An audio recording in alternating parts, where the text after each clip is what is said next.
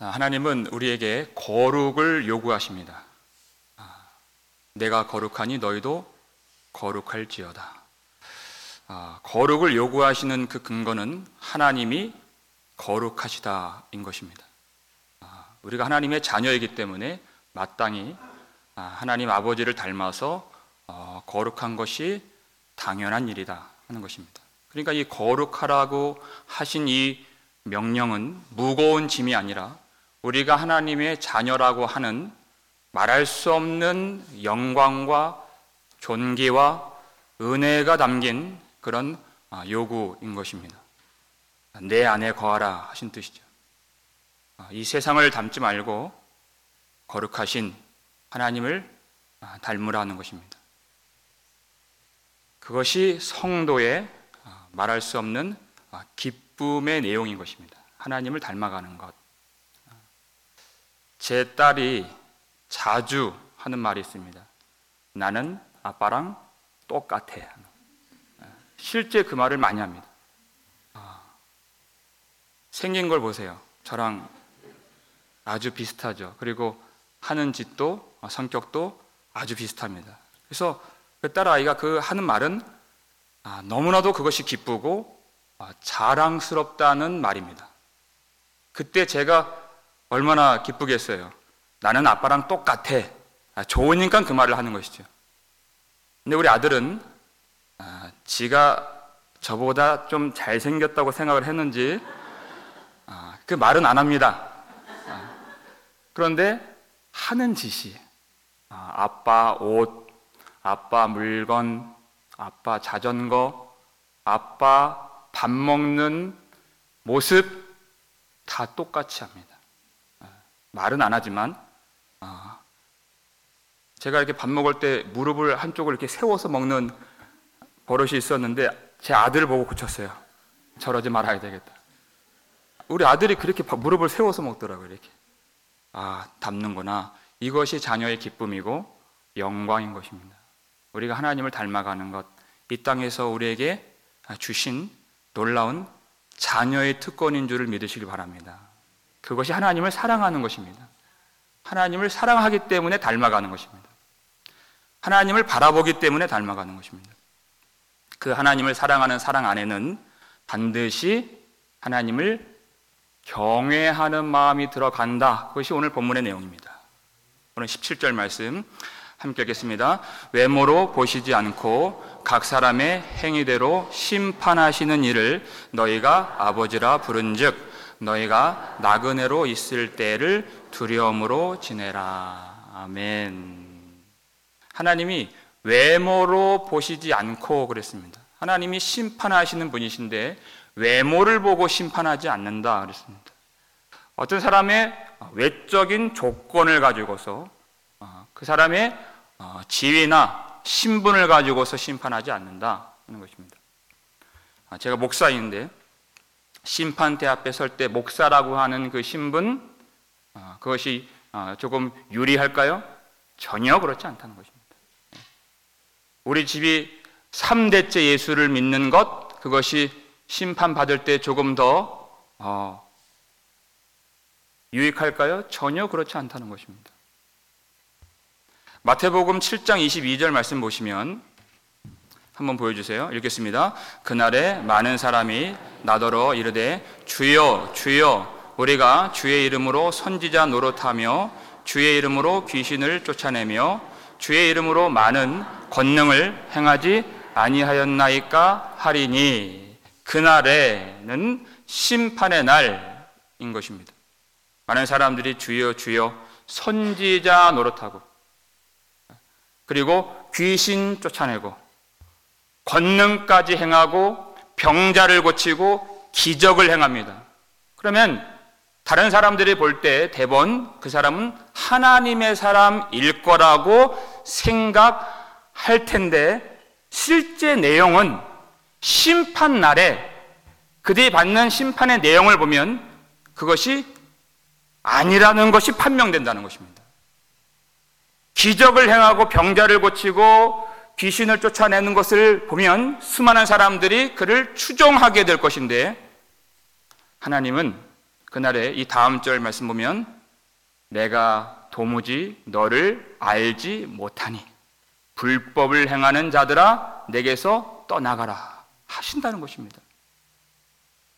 내가 너희를 도무지 알지 못한다 하는 것은 나는 너희들과 관계가 없다는 뜻입니다. 아무런 관계가 없다는 것이에요. 그러니까 심판날에는 그 사람이 갖고 있는 은사, 어떤 교회의 직분, 행한 기적 전혀 중요하지가 않다는 것입니다. 전혀 중요하지 않아요. 그 사람이 하늘에 계신 우리 아버지의 뜻대로 얼마나 행하며 살았는가, 불법인가 합법인가, 예수의 법, 성령의 법대로 살았는가 그렇지 아니한가 만이 아주 중요한 내용이 될 것이다 그랬습니다. 모든 사람들은 다 외모를 볼 것이지만 다 훌륭하다고 하고 다 존경할 만한 사람이라고 보지만 주님이 보시는 눈은 정직하여서 정말 예수 그리스도의 법대로 살았는가 하는 것을 정직하게 심판하시는 하나님이시다 그랬어요. 심판하시는 하나님.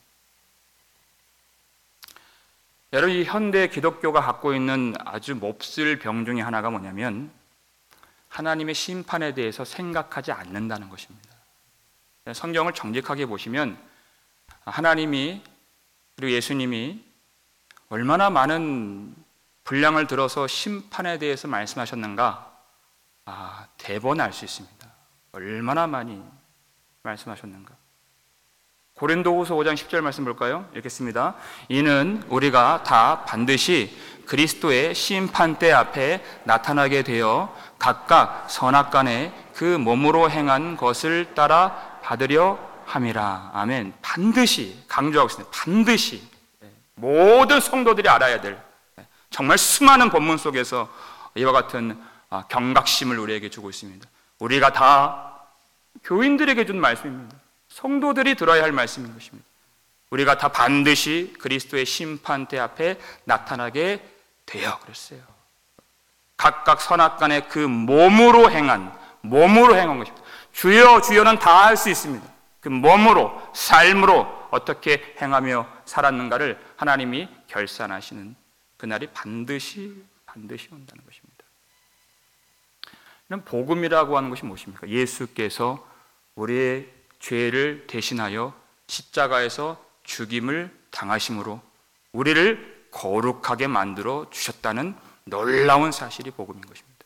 그럼 복음을 믿는다는 것, 믿음이란 무엇인가? 갈라디아서 2장 20절 보니까 나를 사랑하사 나를 위하여 자기를 버리신 하나님의 아들을 믿는 믿음 안에서 사는 것이라. 사는 것. 예수 그리스도를 믿는 믿음 안에서 사는 행위. 믿음에 걸맞는, 믿음에 합당한 그 정직한 삶을 복음을 믿는다 이렇게 하는 것입니다. 그러니까 나의 모든 삶을 주님께 바쳐드릴 수 있는 것, 마음을 다하여 뜻을 다하여 힘을 다하여 목숨까지 다하여 하나님을 사랑하고 이웃을 사랑하고 내 몸으로서 예수 그리스도를 따라가는 것, 몸으로 행한 것, 그것을 하나님이 보시겠다는 것입니다. 과연 믿음이 있는가? 하나님이 이 놀라운 은혜의 복음을 주신 하나님이 그 복음의 약속대로 살았는가 보시는 것은 너무나도 당연한 일이 되는 것입니다. 그 심판 다음에 새 하늘과 새 땅이 임하게 되는 것인데 그 하나님의 나라는 오직 하나님을 진실로 사랑하고 진실로 기뻐하며 진실로 섬기고 영원히 그렇게 할 사람만 들어가지 거짓되게 사랑하고 거짓되게 섬긴 사람들은 조금도 들어갈 수가 없는 하나님의 나라가 될 것입니다. 하나님은 그것을 판별하실 때 조금도 실수하지 않으시는 분이시다 그 뜻입니다. 악한 것이 있는데, 거짓된 것이 있는데, 세상을 사랑하는데 들어갈 수 없습니다. 이 땅에서 해결받아야 되는 것이에요. 그래서 이 세상을 살게 허락해 주신 것입니다.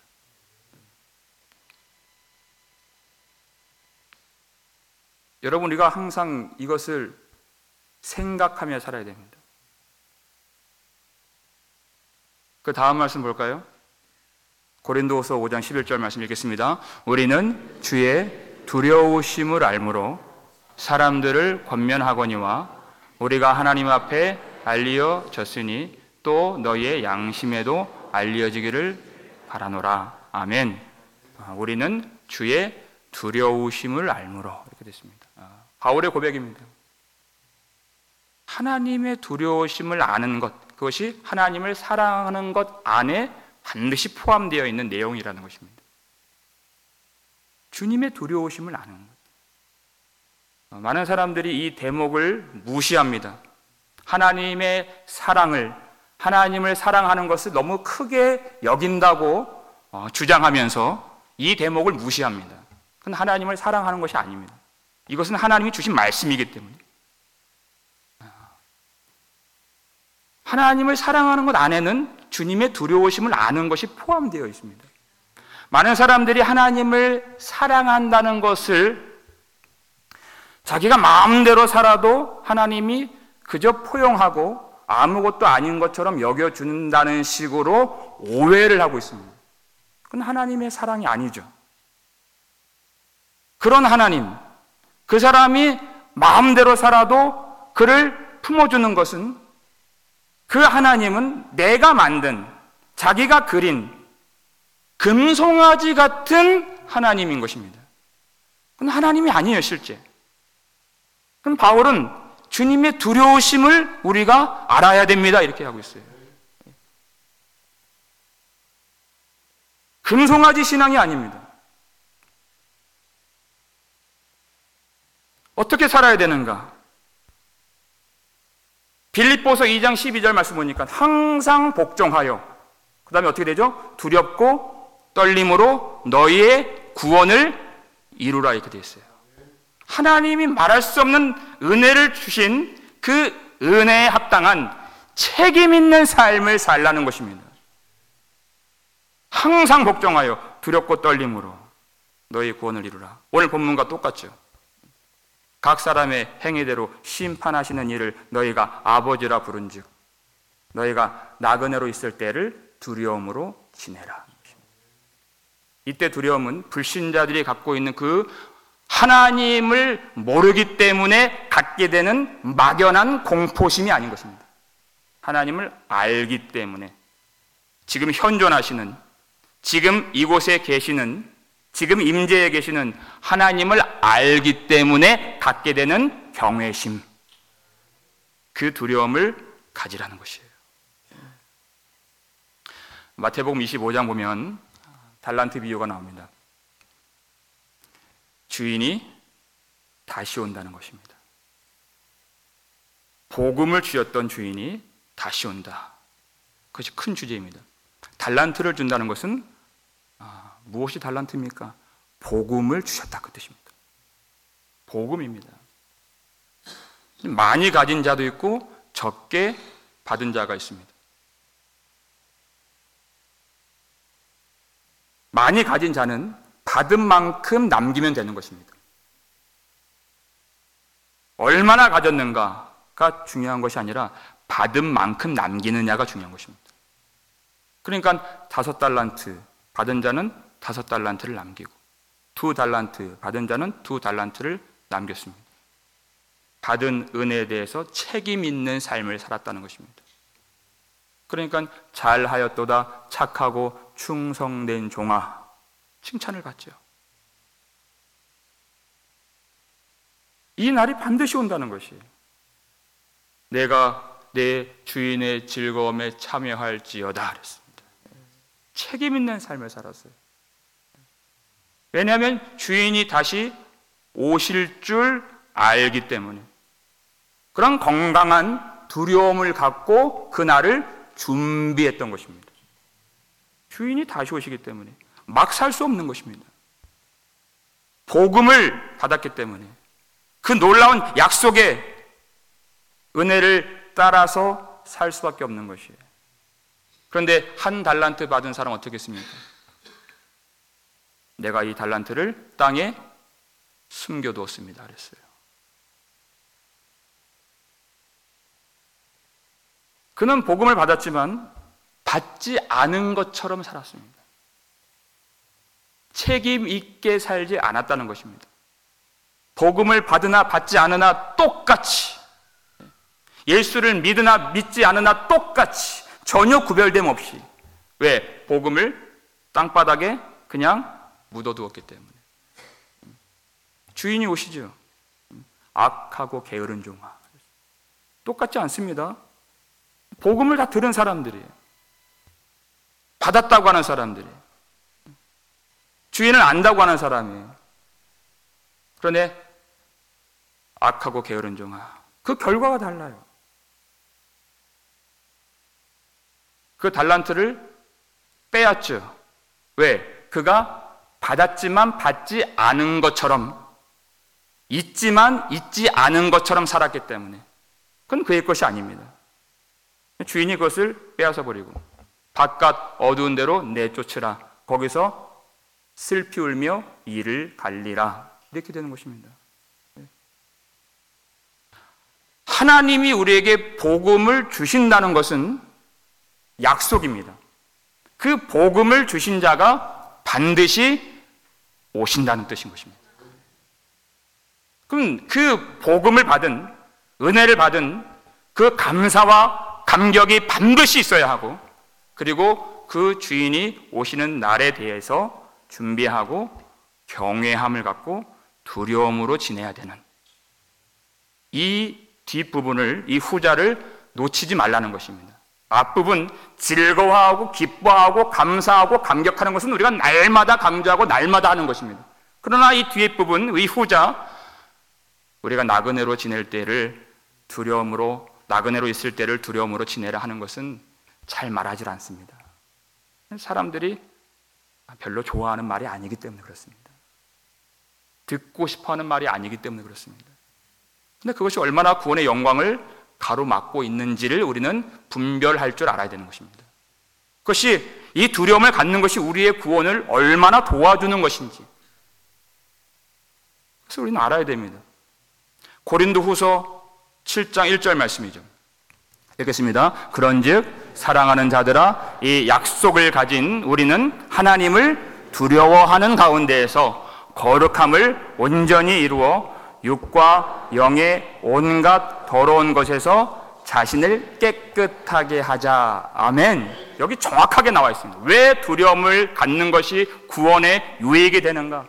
우리 구원에 도움이 되는가? 사랑하는 자들아 그랬어요. 하나님의 사랑 안에 살고 있는, 하나님을 사랑하고 있는 자들입니다. 이 약속을 가진 우리, 약속을 갖지 않은 사람들과는 전혀 다른 복음을 갖고 있는 우리는 마땅히 하나님을 두려워하는 가운데에서, 이렇게 되죠. 하나님을 두려워하는 가운데에서.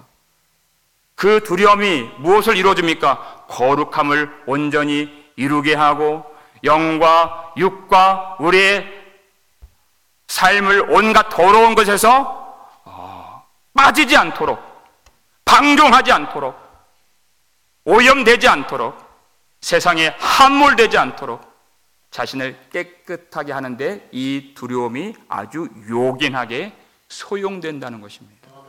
반드시 필요한 것이에요. 이 두려움. 하나님을 알기 때문에, 이 약속을 받았기 때문에, 이 약속이 무엇보다 중요한 줄 알기 때문에 하나님을 두려워하고 그 가운데서 자신을 깨끗하게 하는 것입니다. 예수님이 왜 죽으셨습니까? 우리를 정결하게 하시려고 십자가에서 대신 죽임을 당하셨습니다. 그 은혜를 알기 때문에 자신을 깨끗하게 하는 자를 우리 주님이 얼마나 기뻐하시겠습니까? 십자가를 붙들고 그 보혈의 은혜를 힘입고 자기를 깨끗하게 하는 자가 우리 구주 예수 십자가를 진정 믿고 나를 위하여 죽으신 예수님을 진정 사랑하는 자인 것입니다. 사랑하는 자. 여러분, 요사이 이 기독교 안에서 벌어지고 있는 일들을 한번 보십시오. 다 말할 수 없는 정말 추악하고 패역한 일들이 참 많이 일어나고 있습니다. 정말 끔찍한 일들이에요. 왜 그렇습니까? 하나님을 두려워함이 없기 때문에 그런 것입니다. 그냥 사람들이 듣고 싶어하는 말만 하고 사람들을 다 마취시키는 그런 반쪽짜리 복음만 말했을 때 나타나는 결과인 것입니다. 하나님이 진정으로 교회를 축복하실 때에는 하나님이 그 교회 안에 무엇을 주십니까? 하나님을 경외하는 마음을 주신다는 것이에요. 사도행전 9장 31절 말씀 보여주세요. 읽겠습니다. 그리하여 온 유대와 갈릴리와 사마리아 교회가 평안하여 든든히 서가고 주를 경외함과 성령의 위로로 진행하여 수가 더 많아지니라. 아멘. 교회가 하나님의 은혜 가운데 충만해지고 하나님이 주신 그 축복을 가득 누리게 되는 그 길이 뭔가? 하나님께서 그 정직한 말씀을 통해서 하나님을 두려워하게 되는, 주를 경외하게 되는 마음을 주신다는 것입니다. 사도행전 5장을 보게 되면 그 내용이 나오죠. 성령을 속인, 자기 밭을 다 팔아서 주겠다고 약속을 했지만 실제 그렇게 하지 않은 아나니아와 삽비라 사건. 근데 성령께서 그것을 분명히 하셨습니다. 사탄이 가득하여서 성령을 속이고서, 그리고 하나님이 즉석에서 심판을 내리셨습니다. 그 두 부부가 죽임을 당합니다. 하나님을, 그것을 본 사람들이 다 두려워하게 됐다 그랬어요. 그걸 본 사람들의 믿음을 하나님께로 그 경외하는 가운데에서 더 온전하게 이끌어 주셨다는 것입니다. 우리가 회복해야 될 중요한 한 가지는 하나님을 경외하는 마음인 것입니다. 왜 이것이 중요한가? 하나님을 두려워할 때 더 이상 어떤 것도 두려워하지 않게 되기 때문에 그렇습니다. 여러분, 이 성도들이 어떤 실정 가운데 살고 있습니까? 이 성도들은 세상의 많은 핍박과 미움을 받으면서 어려운 현실을 살고 있는 사람들인 것입니다. 흩어져 있는 나그네와 같은 그런 성도들이 항상 세상과 권력과 위정자들을 두려워할 수밖에 없는 그런 상황에 있습니다. 여러분, 그 세상에 대한 두려움을 이길 수 있는 한 가지 길이 무엇입니까? 마태복음 10장 28절 말씀 읽겠습니다. 몸은 죽여도 영혼은 능히 죽이지 못하는 자들을 두려워하지 말고 오직 몸과 영혼을 능히 지옥에 멸하실 수 있는 일을 두려워하라. 아멘. 세상은 몸은 죽일 수 있어요. 원수는 몸은 해칠 수 있습니다. 그러나 그들을 두려워하지 말라 그랬습니다. 그것이 끝이 아니기 때문에. 무엇이 있습니까? 하나님의 심판이 있기 때문에. 이 세상의 삶이 전부가 아니기 때문에. 여기서 착취당하고 빼앗기고 가난해지고 핍박당하고 순교당하는 것이 끝이 아니기 때문에 하나님의 심판대 앞에서 하나님이 핍박 가운데서도 예수 그리스도의 이름을 높이며 증언한 성도들의 그 눈물을 알고 그 피를 아시고 그 어려운 상황 속에서 그들이 인내하며 참고 수고한 그때 흘린 땀방울을 하나님이 기억하시고 그 환난 중에, 가난 중에, 질병 속에서도 오직 주의 나라를 구하면서 주님의 몸된 교회를 위하여 섬긴 그 수고와 헌신을 하나님이 다 하시기 때문에 이 세상을 두려워할 필요가 없는 것입니다. 오직 그 몸과 영혼을 영원히 지옥에 멸하실 수 있는 하나님만을 두려워하라 그랬어요. 그 경건한 건강한 두려움이 우리로 하여금 이 세상 살아갈 때 얼마나 담대하게 만들어주는가 하는 것입니다. 담대하게 만들어주는가.